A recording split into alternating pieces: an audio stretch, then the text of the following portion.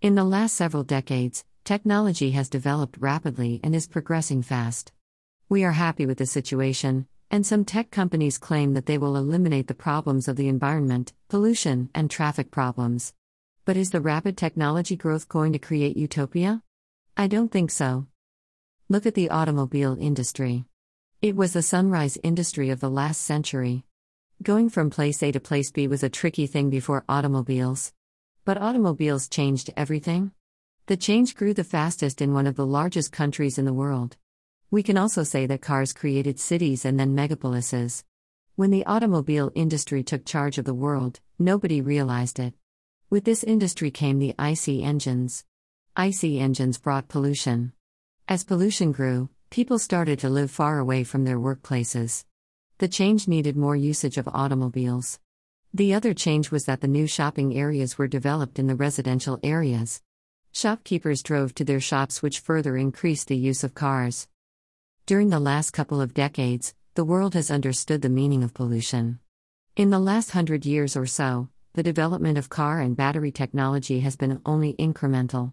If we compare this change in electronics, a car would have driven around the globe in 1 liter of petrol. One of the ways of reducing auto pollution is switching to electric vehicles. But I will write about that later. I have mentioned above about megapolises. But is this picture rosy? Not really. We now feel the effects of unlimited growth.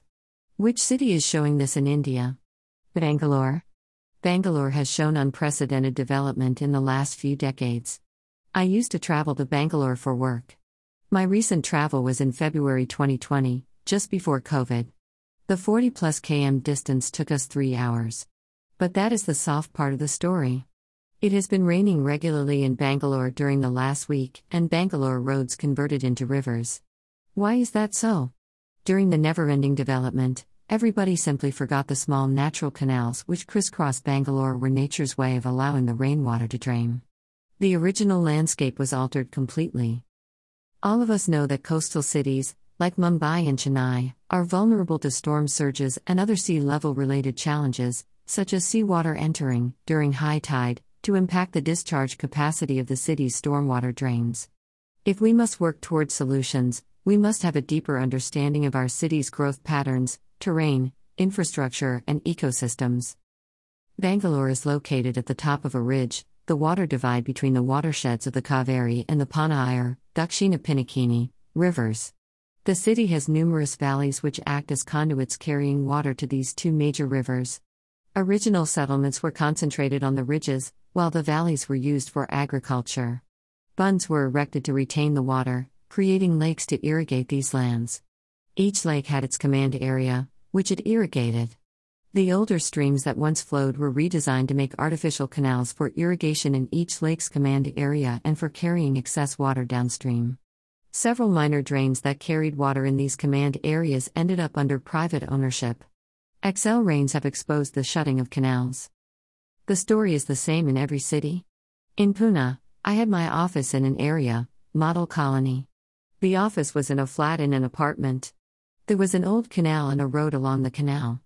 The canal was filled up to create a wider path. Since then, whenever there are heavy rains, the parking lot in the apartment would have 1 foot of water which lasted for a few hours. Water finds its path, so without the natural canal, it decides where it wants to go. A similar but even worse disaster happened in the other part of the city. A natural canal called Mbil Oda created havoc. As usual, authorities played around with the canal route, resulting in havoc created by the floods. A large housing complex with more than 200 cars in the underground parking lot was flooded for 4 to 5 days, causing extensive damage to vehicles. I'm sure such incidents are happening all over the world. Are we, as a society, capable of understanding the effects of inventions? Everything related to electronics like cell phones, tabs, and computers has seen their numbers grow by leaps and bounds. Yes, they are helping us to do many things efficiently. But we have created a culture of replacing devices after a small interval of a couple of years. What do we do with the mountain of electronic junk? Over-concretization resulted in reduced infiltration of water into the soil. The unplanned urbanization, changes to the topography, lack of infrastructure to carry rainwater during heavy precipitation events, and lack of buffers to hold surface water all lead to urban flooding. We must begin understanding and respecting the topography of our cities. Since the investments we make in these critical areas are long-term, leading to further complexities in the future, it is necessary to integrate flood zonation maps based on topography into city master plans. Will we learn from the Bangalore disaster? Quite a few Porsches, Mercs, and BMWs got submerged in the floodwater. Water gushed into the homes of page 3 people. A discussion has begun in Bangalore if it is worth coming to Bangalore for business. Will the fear of the exodus of honchos from Bangalore wake the governments to act on this serious issue? Or will everything be as usual once the floodwater recedes?